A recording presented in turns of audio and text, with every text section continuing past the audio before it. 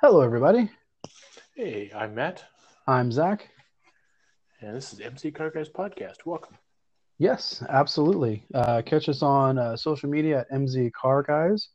You can catch us on anchor.fm/MZ Car Guys. And if you want to drop us a line, Matt, what's that little thingamawatch? Couldn't be much easier. Yep, mzcarguys at gmail.com. So today, and this is going to be an interesting one because there's so much to unpack with this. We're moving on to the Prancing Horse, Yeah, Scuderia Ferrari, Scuderia Enzo himself. Ferrari. Absolutely. So, where do we start with this? Do we start with Enzo?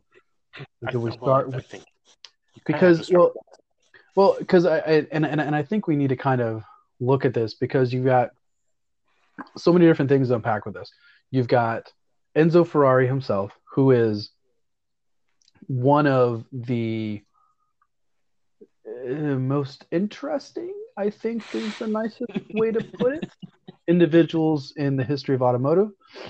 Um, you have Ferrari's storied racing history, um, which is undeniable. I mean, it's by far the most successful racing team in the history of Formula One. Uh, you have the groundbreaking road cars. Um, so I think with Enzo and a few stories about him, and uh, so yeah, So so my thought was I'm going to give sort of a broad sort of overview of the early years, and then Zach, if you want to do a deep dive after I sort of go over things and maybe clarify some yeah, things that I've mentioned.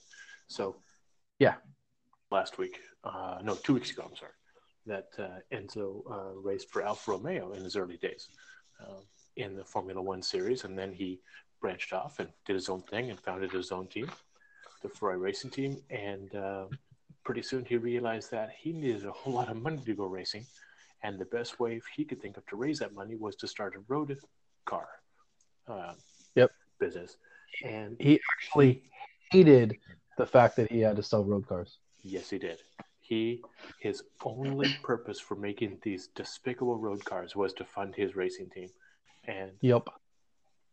before we get too much further, there are some people out there who don't realize that the pronunciation is homologation or homologated, which is any road car that is based on an existing race car. I'm not going to go into details of how that comes about, but just know that that's the important part, right? Yep. Which is why Before I GT did is homologated. why which is why I did auto parts for 10 and a half years and you got an English degree.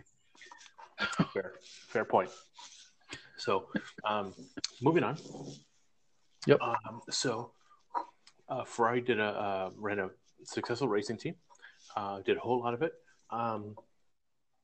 Do you remember his nickname? He had this really incredible nickname. It was translated something along the lines of the captain, but it's so much better in Italian. Do you remember what that was?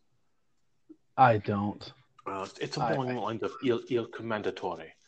Um, Yeah, so I'm not much of it, and this is the weirdest part. I know that I'm a car guy and so forth, but I'm not like a Ferrari aficionado.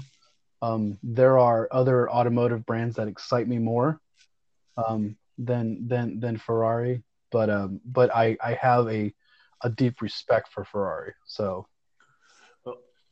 whenever I think of this nickname of his, I always get this faint smell, this just a hint of Mussolini in it.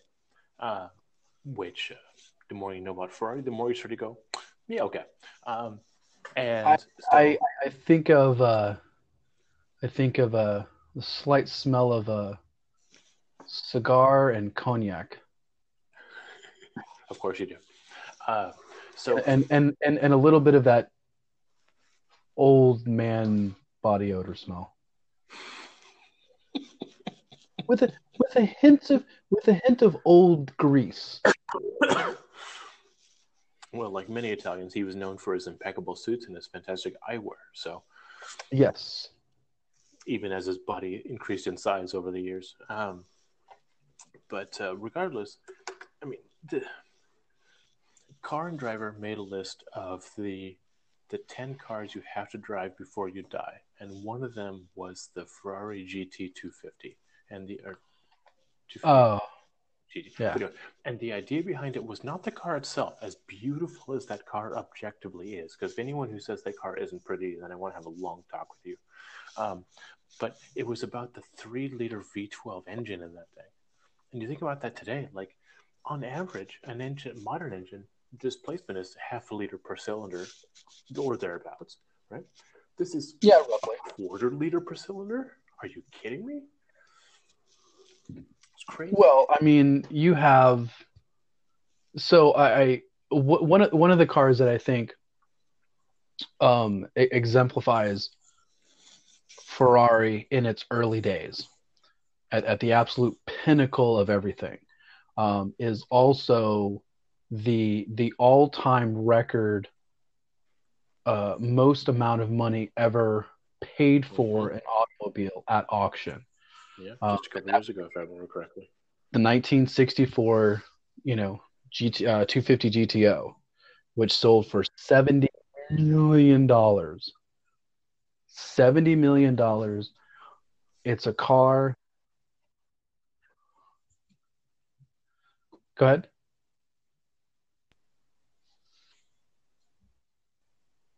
Matt, you were saying? Yeah, sorry. I think we lost you there for a minute. So I just wanted to mention that wasn't that auction price somewhere around $68 million?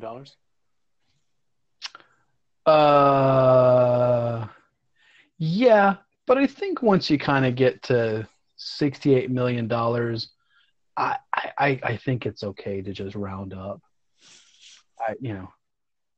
Once you get to 68 million, what's another two? Maybe it was 68 million, and then after like fees, it was 70 million. Yeah. I'm not even sure. I mean, I don't have the data in front of me, unfortunately. I'm not going to go into detail, but my housing has been displaced for the next 6 to 8 weeks, so I don't have access to my computer to Wikipedia all this stuff. But I've got Wikipedia pulled up. The number that I got was 70 million from Wikipedia. So that's what it's an extraordinary amount of money. But it was the only. First of all, it's objectively one of the best cars in the world. It has an impeccable racing pedigree, having won Le Mans multiple times, and on top of that, it's the only.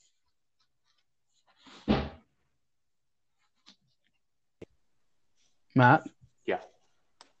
We lost you, Matt. Oh, sorry about that. Real quick. So it's the only that has never been crashed. Yeah. Which is very important. So, but yeah, I mean, one of the things that you've really got to talk about, and I think dealing with Enzo Ferrari specifically, is his ability to really put together. Say what you want to about Enzo Ferrari, and there's a lot. Mm-hmm. He knows how to organize. He knows how to organize. He knows how to put people together, in a team to really push it forward and so forth. And, so when he went from driving cars a little bit to then running Alfa Romeo's team in the 1920s. And he then went on to, do racing himself and stuff like that. But, it was 1939 that he created Ferrari, which, if you history buffs will figure out, that's that's round about the time of World War II. So, but it was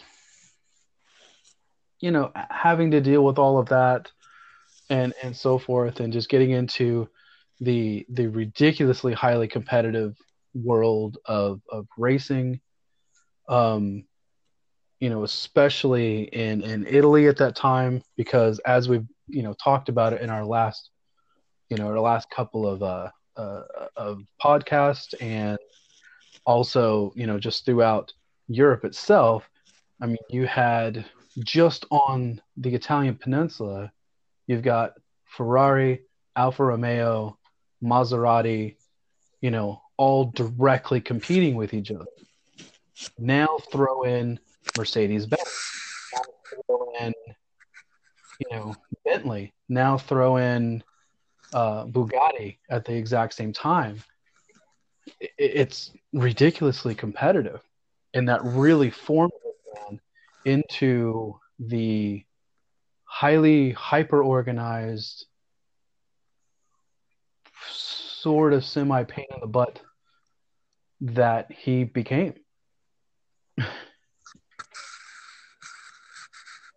Well, the guy was, as you said, the guy was amazing at getting things done. He had an eye for things. He's famously, the last road car that he ever blessed, as being completely up to his standards, was the Ferrari F40, which I still have feelings about. Arguably said by many a publication as the best driver's car ever. Yeah, I obviously I will never get a chance to drive an F40, but I have to wonder about all that turbo lag in terms of being the best driver's car. But okay. Well, so from what I understand, and from what I've heard from other people, is the turbo lag actually wasn't that bad, because the V8 that it's based on, or the V8 that it's attached to, is actually quite powerful in its own right.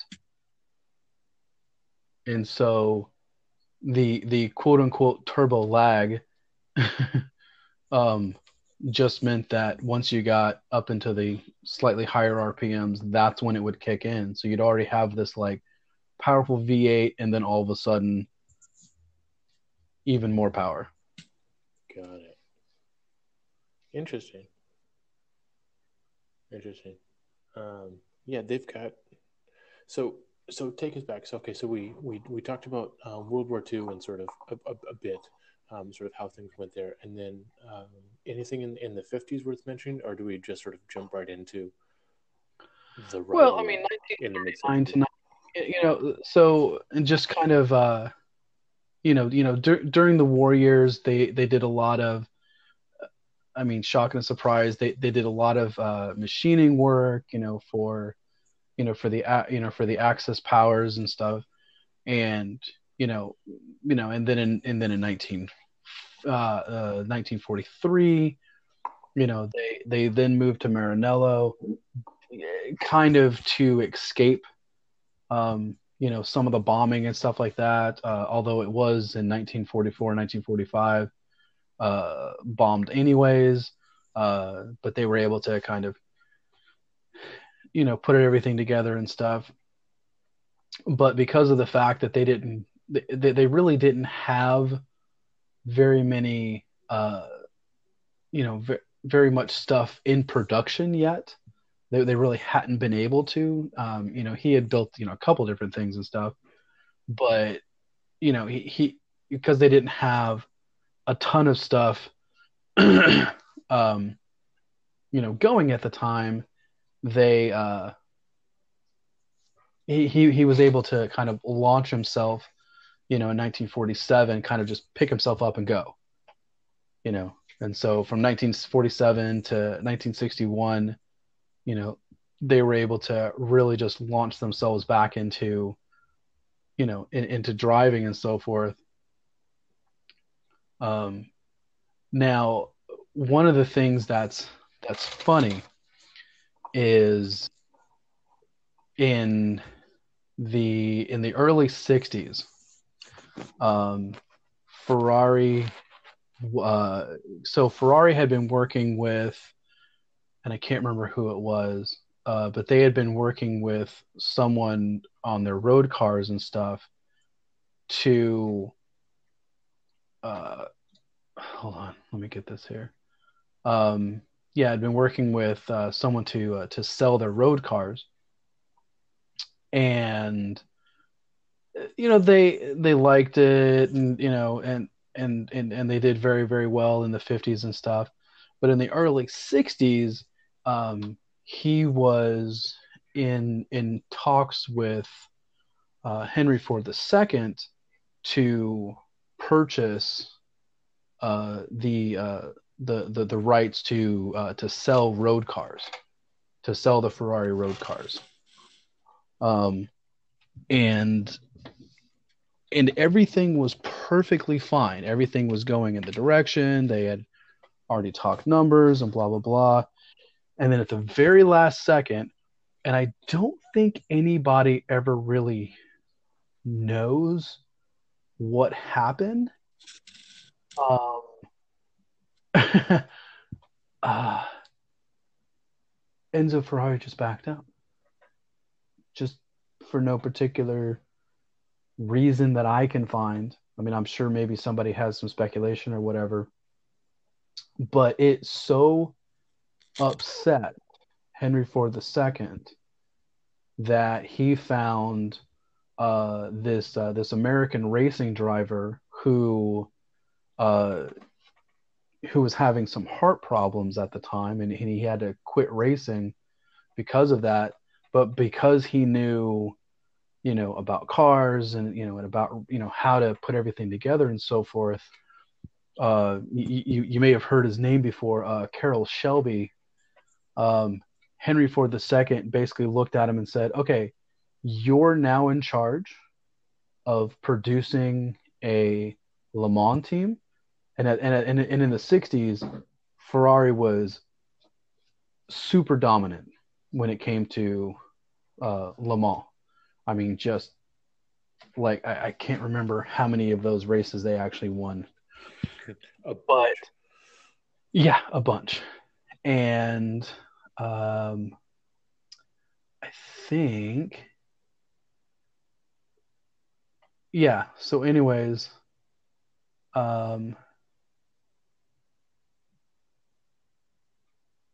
yeah. Sorry. Let me That's get right. the. I'll step in. Yeah. So as a response to that, so what Ford, and with Carroll Shelby's generous input, created was the Ford GT40, which was so the roof was only 40 inches off the ground, which made it really slippery and aerodynamic, especially on the Mulsanne Straight, which used to be one continuous straight with no kink in it like it has today. Yup. And cars, even in the mid 60s, were breaking 200 miles an hour on that straight. And running that lap, I don't know how many times they ran it in 24 hours, but it was a bunch. Um, and Ford said, "Look, we are going to go out. We are going to take this thing." And I think it was in '65, but please check me on that, Zach. But Ford finished That's what I'm first trying to find. and third, and just absolutely gave Ferrari the biggest middle finger that Ford and the United States of America could possibly manage, Yes. and put Ferrari back on their heels big time. But the funniest thing was is that in the mid '60s, Ford was the they General Motors hadn't taken over as the number one seller of automobiles. It was still Ford, and so Ford had tons of reserve cash, and it was basically just, here's a blank check, go beat them. Mm-hmm. By But any means necessary. And they did. And then the most amazing thing is that then, exactly 50 years later, Ford came back with the new GT, the current generation. I'm not going to get into the early 2000s model, but came back with that race car, and I finished first and second, or second and third again. I think it was only first and second. And it was just incredible. The car with the narrowest possible cockpit, where if you put in two adults of any any decent dimensions, and you are rubbing shoulders, if not virtually in each other's laps, because the cockpit is so narrow for aerodynamics. And it's carbon fiber tip to tail, and there's the idea of sound deadening is an afterthought, and everything else going on, and the car sits 3 inches off the ground when it's in track mode. I haven't seen the new. I've actually seen an original, and I've stood kind of close to it, an original GT40, and it's ridiculously small. And so the new one is, I don't know. I've seen pictures of it, but yeah, it's not that much tall. I want to say it's 42 or 44 inches off the ground. Yeah. So it's not like it's some Americanized, version all of a sudden. But wasn't the original GT40 that crazy thing where the gear shift was like in the armrest for the door or something, and it was this really small and delicate little thing where it was, you're barely moving your hand at all, and it would shift gears for you. It would shift gears, and it was just craziness. Hold on, let me find out. But and then of course that amazing bit where most of the roof was a piece of the door panel. So when you open the door, it gave you this amazing open roof idea, and it closed everything up that way. The guillotine on a racetrack. Yeah. Yeah. Yeah. Where on a road car. Yeah, you sat down and then you shut the door. You did not try to coordinate both of those to happen at the same time. Yeah. Because if you got it wrong, good luck. Yeah, your head or neck could get in the way, and that would be incredibly painful. But I mean, even the replicas they make, the company Super Performance that makes the GT40 is just amazing. I know we're getting off track here, but this, if I'm not mistaken, check me on this, the GT40 beat the Ferrari 250 GT. Like that's the car it beat. So we're talking about one iconic car that literally beat the manufacturer's most iconic car in quite possibly the world's most iconic race. Certainly the world's most iconic endurance race. It's just amazing, Now, I now that we've kind of talked about, the fact that Ferrari, was a little bit, and we'll get into the whole thing with Lamborghini next week. I do want to bring up there's another side of Ferrari, and that is he is a ridiculously loyal family man. His family was everything to Enzo Ferrari. And I think you have to talk about his son Dino. Now, everybody's maybe heard of a Dino, a Ferrari Dino, and never really understood what it was. Normally they were, I think, V6 models and stuff. But Dino was his first son. And he had Duchenne muscular dystrophy. I don't know exactly what that is. DMD.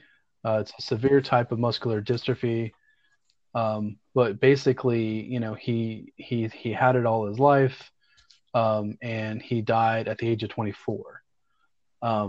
Ferrari was distraught when it came to his son, and therefore he named several vehicles a Dino, in honor of his son, which I also it would kind of bring it to current what just happened and so forth. So in a slightly different vein, so Koenigsegg just released the new Koenigsegg. Everybody's been pronouncing it Jenko, but I actually heard in the video he Christian actually pronounced it Yenko because Real quick, he's it's actually with an S. It's actually Yesko. Yesko. Sorry, Yesko. Yeah, It's yeah, Yenko Camaro. yeah. Everybody's. I pronounced it Jenko. I'm an idiot. Anyways, it's Jesko, but it's actually Yesko.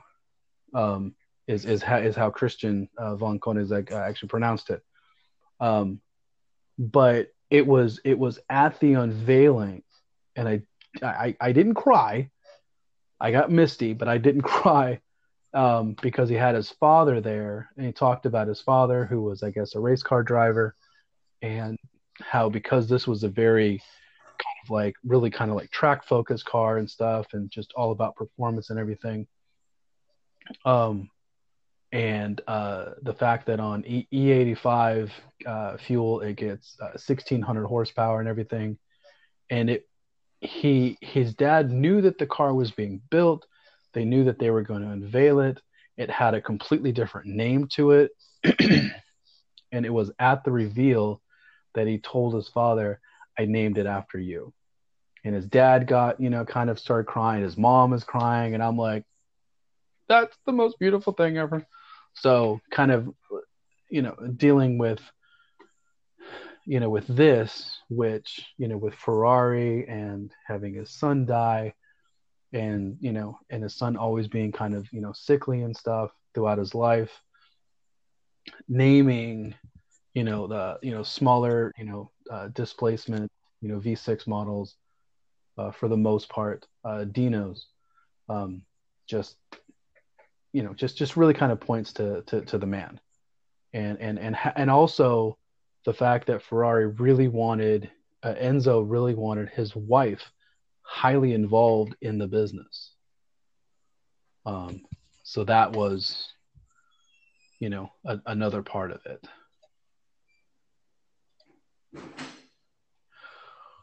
So let's take that. You mentioned the fact that it was a V6 in the Dinos, and there are some people Yep. who still consider the Dino to be not a real Ferrari, and there's lots of debate about that. We're not going to get into, but Yeah. let's talk a bit about the history of particularly the mid-engine V8 in Ferrari's long and storied history, because there's Ooh. quite a few models that fit that. So getting Obviously, away from the V12s. Okay. right, right. Well, so okay. So to back up for a minute. So yeah. So Ferrari's road car bones, their history, if you will, is built on the front engine V12. And moving forward, essentially, once the Lamborghini Miura came out, the first mid-engine car and arguably the first supercar ever developed, everyone started to realize that when you move the polar moment of inertia to the middle of the car, that you can extract a lot more performance, and it changes the look and all that other good stuff. So obviously, for packaging reasons, a V8 fits a whole lot better than a V12, although both have been used extensively. But let's talk a bit about. Do you have anything going back to how early, how long ago Ferrari started using the mid-engine V12 or V8? Sorry.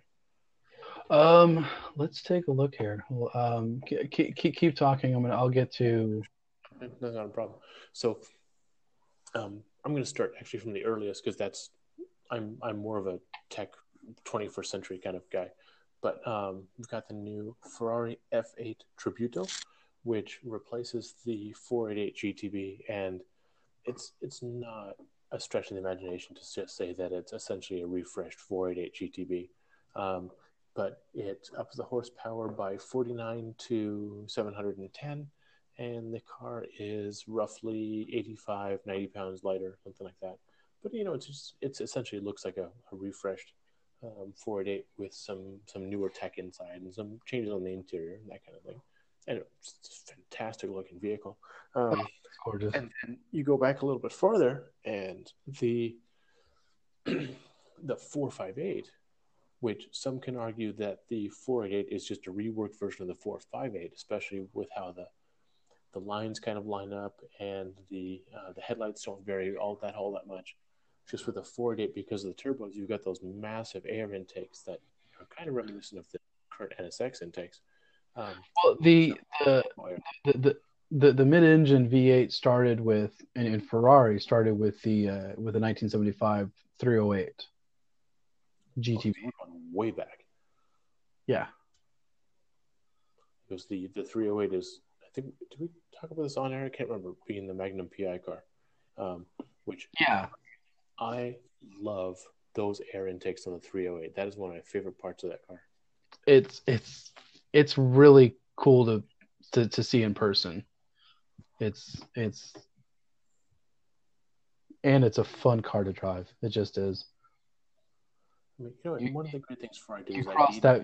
You take that V8 and bring it over 4,000 RPMs, and it's just and all of a sudden you're like, oh, I get it now. I get it now. Oh, I understand. You know, and Ferrari did that beautiful gated manual for so long. I mean, the F430 was the last one to get it, but the F430 that was almost exact. That car died. Well, was moved on from almost exactly 30 years after the 308 came out. That's a good run. Going really briefly, going back to the gated shifter. Do you know why Ferrari kept the gated shifter for so long, including and Lamborghini kind of, kind of did it also? Because race car? Because of racing cars. Because with the gated shifter, the drivers were driving them so hard that they were breaking shift forks. and so they had to put in these gated, these metal gates to kind of be like, no, let's right. It goes exactly here. It goes there, and then it goes there. Well, it doesn't exactly go there. Sometimes you have to push it slightly over to the, it is good. Exactly. Right. It mostly goes there. Yeah, it's over there somewhere. Team maintenance, and I totally get why if you look at the mechanics of it all, but the fact that an F430 manual in exactly the same condition with exactly the same miles is averaging $100,000 more than its automatic transmission counterpart. It's just staggering. You can drive back to back. Not that I've done that, but I've got the general idea of it, and you go, oh, okay, now I get it. Because of the Cambio Corsa gearbox that was in the automatic, was just reprehensible. Yeah. No. 308. So we got that's the first mid-engine V8. So then what we got after that? Because I know. Well, it goes the 308, the 348, 355, the 360, the F430, the 458, and the 488, and now the new F8. Fantastic. Tributo. So then let's talk about then the what. Okay, how do I explain this? For gentlemen of our general age range. Yes. What was the poster car was not a 308. It wasn't even a V8 at all. It was the Testarossa. Oh, by far. Yeah. It was definitely the Testarossa, which was the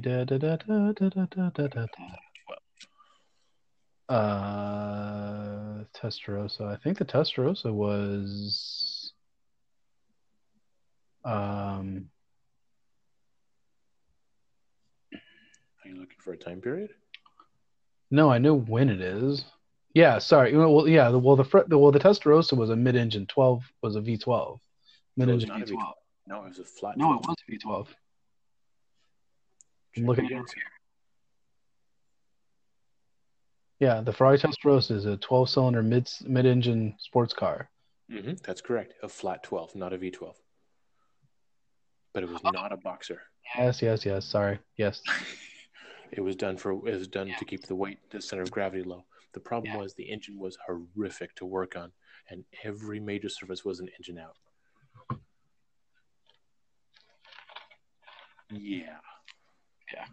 Taking the engine out to replace the clutch, taking the engine out to replace the spark plugs, taking the engine out to, you get the idea.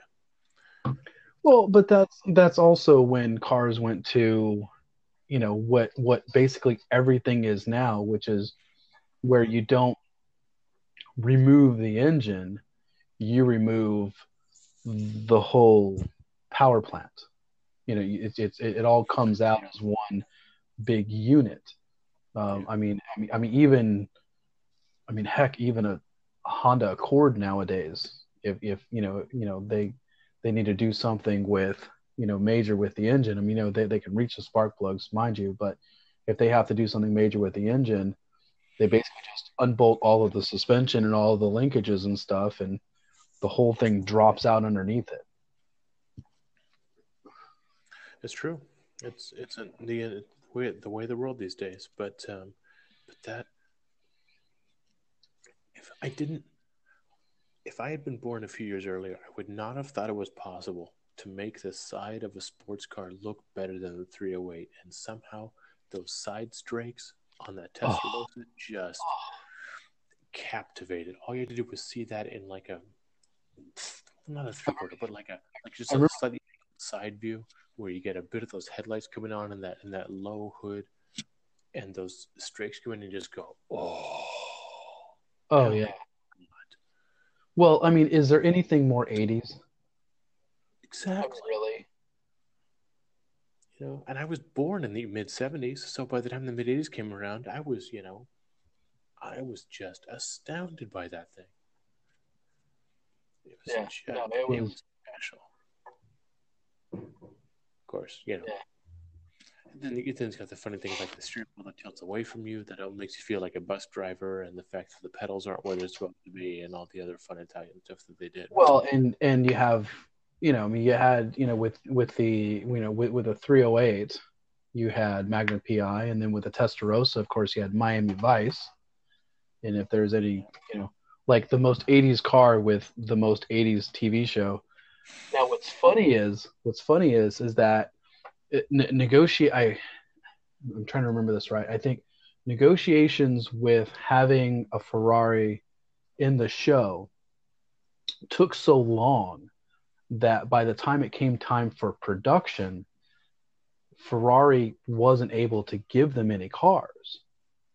So they actually had to hand build on like tubular chassis and so forth, and powered by a Chevy small block, the like replicas of the of the Testarossa. Really? Yeah, yeah. So for the first, I think, couple of seasons, or at least the first season, the car that you see is not a Testarossa. It looks like a Testarossa, but it is not an actual Testarossa. It is That's it's amazing. and then for I think either the second or third season Ferrari was finally able to get them a Testarossa, Just but that man, also allowed them to be able to do uh, it actually kind of worked out because they were able to do more stunt work with it that makes and sense. so Yeah, forth. tubular chassis, and you've got an engine you're not afraid to mess with. And, Well, yeah, and if you wreck it, it's like who cares? right, because it's not the most Yeah. valuable sports car currently being made. Um, and then I think next week we'll get into more about what the our friends at the Raging Bull were doing down the street from Ferrari. But Oh, yeah. that was the other '80s poster car. But we'll talk about that more next week. But no, that what is it? Oh, TR. That's what they shortened it. The Ferrari TR. That's what they call it. But Yeah. Yeah. that was Testarossa. just special. Yeah. It wasn't the most. It was all Ferraris are drivers' cars. They're just all drivers' cars, and it's and Enzo had the idea that you build a car to be able to perform, and then you as the person have to conform to the car. You have to pay attention to what it's doing, what how it works, and all of that type of thing. So ergonomics weren't that important to him, as far as that goes. It was, take case in point. We'll talk. I guess now we can talk about Lamborghini and his influence on all of that. So as the story goes, Lamborghini, who was and this is kind of a weird theme, which is him and Portia, um, they have this background in agricultural equipment, and their families really made money in the late 1800s with agricultural equipment, and in the turn of the century, not this century, the previous century, um, with tractors and making a lot of money at it, and you can still buy Lamborghini tractors to this day, but they he had done very well for himself and so forth and so on, and hold on, So I'm gonna step in for a minute. So here with go ahead. the Countach, right, was the big vehicle that came in to compete against the Testarossa. And what people Yes. didn't realize at the time, but now we found out this day, is it was something extraordinary, like 20 Testarossas built for every Countach. It's just an incredible disparity. So if you look at the rarity of the car today, if you're a collector looking to invest in one, the well, I mean, if you like the looks of it, the Countach is the one to have if you're looking to invest. I mean, if you're looking to just drive it and enjoy it, then buy what looks good to you and buy what you like. But there are some quirks, like the fact that until recently, Pirelli was only making the Countach tires once every 5 or 10 years because it was a 15-inch by 335 tire. Yeah. For the rear, which somehow works on the Countach. But it's, and then with all the thing with the was there no wing, was there a rear wing, was there a front and a rear wing, and all that sort of thing. But like I said, well, I don't want to get ahead of ourselves too much, but Yeah. The Countach Testarossa thing definitely divided people as far as which poster was better on your wall. And I mean, and admittedly, I was much more of the Testarossa, or the the Countach, the wing and the sharp edges and all of that type of thing. Which is funny because Ferrari is definitely much more of the driver's car. Absolutely. By far. And the Lamborghini is by far more of the the fanfare of it. Now they're really good cars, and especially as of late, they've become even better. Howdy. I mean, my gosh, but and we'll get that. We'll get into that later. But it all kind of came around from the early 60s.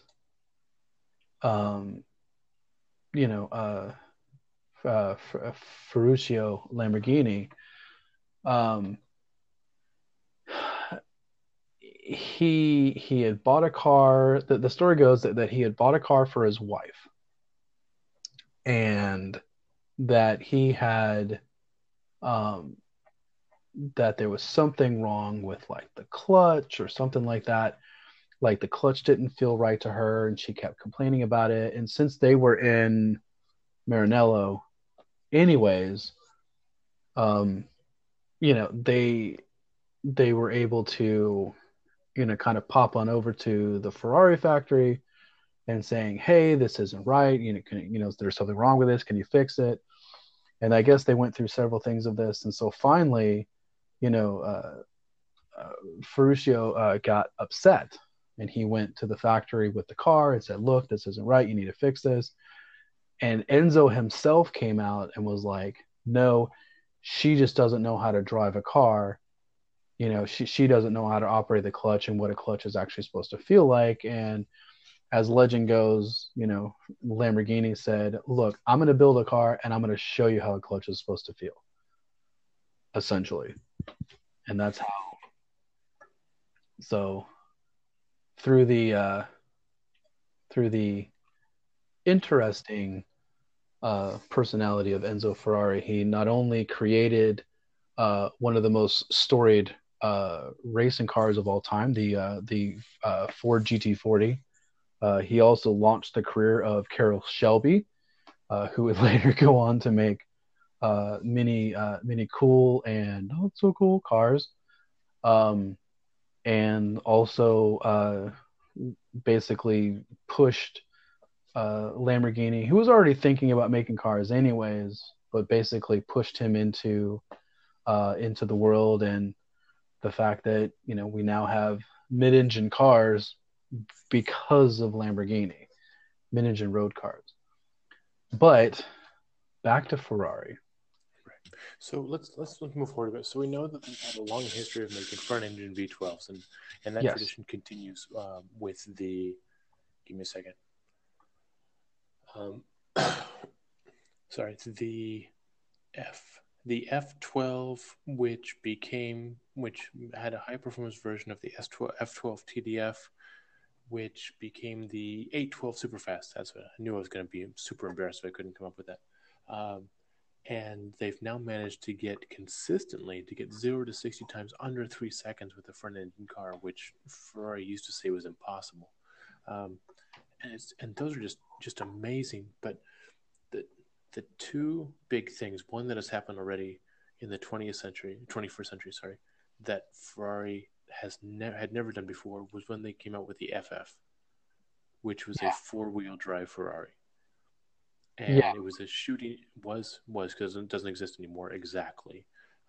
It was a shooting brake with 2 rear seats, fantastically comfortable looking rear seats, actually, despite the whole thing. And this bizarre system where it had a separate transmission for the front with 2-3 gears in the front transmission and a bunch of weird half shafts, and the whole system disconnected automatically above X speed. But you could drive it in the snow. I saw an exploded view of it, and I was like, that's not real. But it was. Yeah. Oh, no, I know. But I also just kept thinking to myself, if that ever breaks, oh God, I mean, it was Teutonic levels of complexity, which is saying something. Yeah. And so then when that was updated and they changed the name to avoid any stigma for it and called it the GTC4 Lusso, they came up with a twin turbo V8 version, the F154 engine option, and then also stuck with the NAV12. Tremendously better. Without going into too much detail, essentially it's not that much different in how the all-wheel drive functions. It's not that different from what's being done in the Maserati Levante and Ghibli, with a couple of really simple half shafts, and everything connects and disconnects really quickly, and the power is modulated very, very quickly, front and back and left to right. I think you have to give it to Subaru, who's done a lot of influence on how a lot of modern all-wheel drive systems work now, which is through viscous clutches. Throughout the differentials and stuff like that. Which allows it to, and so for Ferrari with the FF going to this super ultra over complicated all-wheel drive system, and then finally with the GTC4 Lusso, kind of going, okay, let's make this a little bit less, crazy and wild and stuff. But yeah, I mean, it's a beautiful car. Oh, absolutely gorgeous. The funniest thing to me was when I don't know how I saw this, but it was in some promotional photo, and it was a Ferrari branded baby car seat in the back of the FF. Oh. And the trim on the car seat matched the interior of the car, which was that classic Ferrari tan. That was just hilarious. For a car that starts about $250,000, it was just amazing. But the other thing that they're working on, and they are unofficially working on, is what's called the Ferrari XUV. They refuse to make an SUV. So this is supposed to be an experiential utility vehicle, something like. Anyway, it's essentially going to be a lifted wagon, um, like they all are. But that's going to be the thing that's either going to it'll be the Cayenne of the Porsche Cayenne of the Ferrari world, essentially. You know. Well, I think nowadays, and Porsche kind of pushed this forward, and that is you can be a super you can make super fast cars and you can be a sports car company, but you cannot realistically survive in the 21st century, in the era of the SUV, without having an SUV. But I think also with the Cayenne, um, and Lamborghini now with the Euros, um, you can have. Excuse me. Oh my gosh. Sorry about that, folks. That kind of really snuck up on me. My bad. But it doesn't have to be a car that sucks. You can have a really super fast and handles really well SUV, but you need that in order to be able to survive. Yeah, the detractors of the Lamborghini Urus or Urus or however you want to pronounce it. I prefer Urus. Said that essentially, Of course, you. right? Of course I do. Yeah, is that the Urus is essentially a fast Audi Q7 that looks like an Italian version of a Pontiac Aztek on the outside. Oh, come. No, Well, I can't let you get away with that one. come on, the rear end of the Like back end of that car. I think it looks like a Fat Aventador. I think a Fat Aventador, like a Aventador after retirement, maybe. But I don't think. The rear 3/4 in that car literally looks like an Aztec designed by Italians. I'm gonna have to really disagree. Next week, we keep bleeding into Lamborghini because it's just too easy to do. But as we sort of wrap this segment up and bring it to a close, I mean that's the thing too about the fact that Ferrari survived this long without an SUV is really a testament to the fact that for most of the 21st century, the Ferrari is the most valuable brand in the world. Oh, by far. They have an amusement park in Italy. They've got a shopping mall, an entire mall dedicated to Ferrari merch. And what was the brand that beat them out a few years ago? Lego. So it's at that level.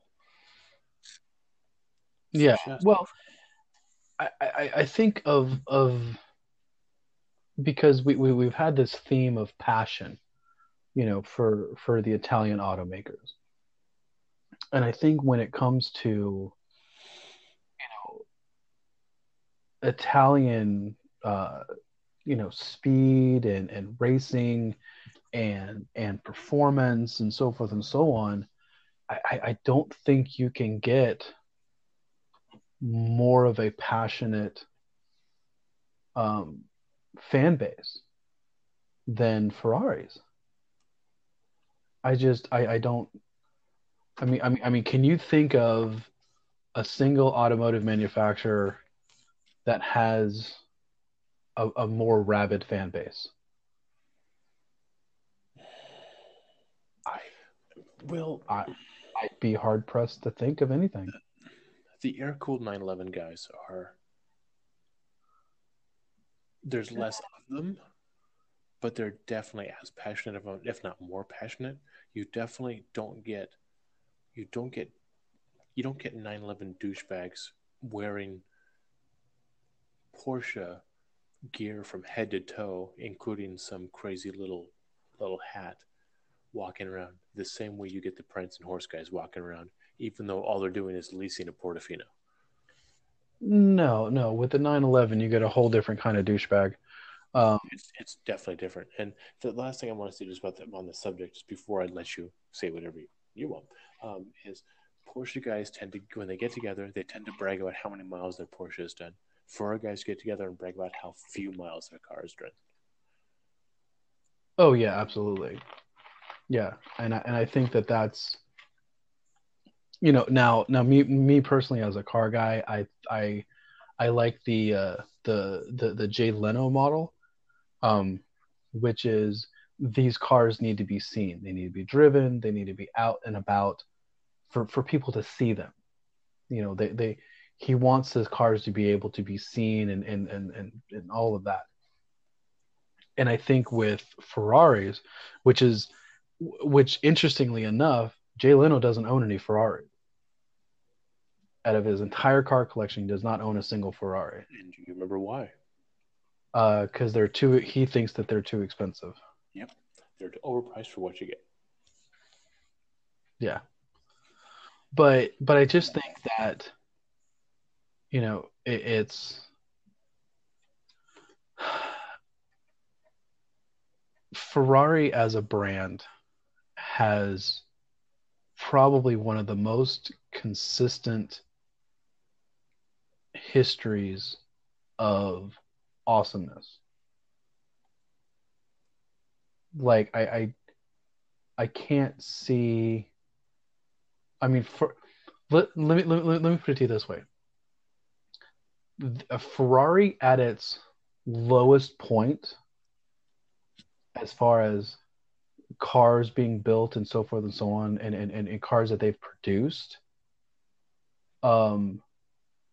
is greater than most other car manufacturers at their highest. I'd say that's fair. Yeah. I mean, it's the whereas with Porsche, they've been kind of this steady-ish kind of a thing, just almost completely just like flat line, like we're gonna make this rear engine rear drive thing work.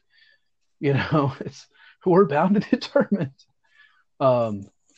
And but I mean, just from the start, just from the 1947 125S, all the way up to the the brand new what was it that was just announced? That coming F8 Tributo. Yeah, thank you. Yeah, the F8 Tributo. I mean, it's just phenomenal. I mean, just fantastic cars, one right after the other. Say what you want to about the design, and they've been designed by many people, Pininfarina, Bertone, just a lot of other ones, but they've all been fantastic cars, and I think that really kind of speaks to, even though he was a very polarizing person, he had a very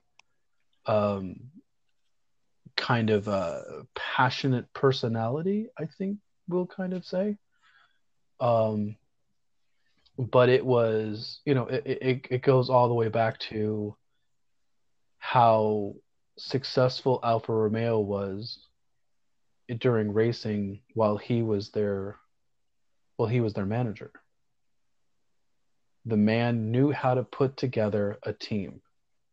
He knew how to organize people, how to get them motivated in the proper direction. He had a forward-thinking vision, and he knew how to properly push people in that direction. Sometimes that pissed people off, but I think you cannot argue with the results.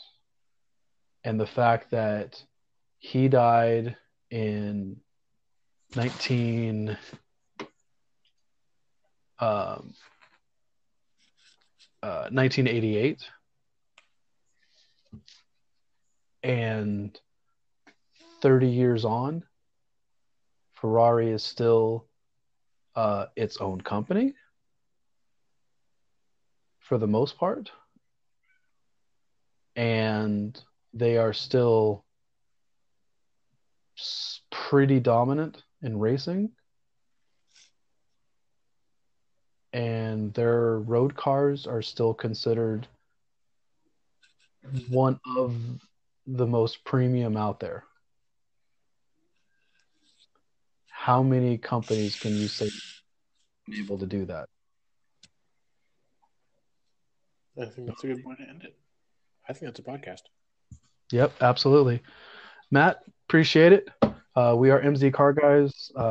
Reach out to us on our at mzcarguys@gmail.com.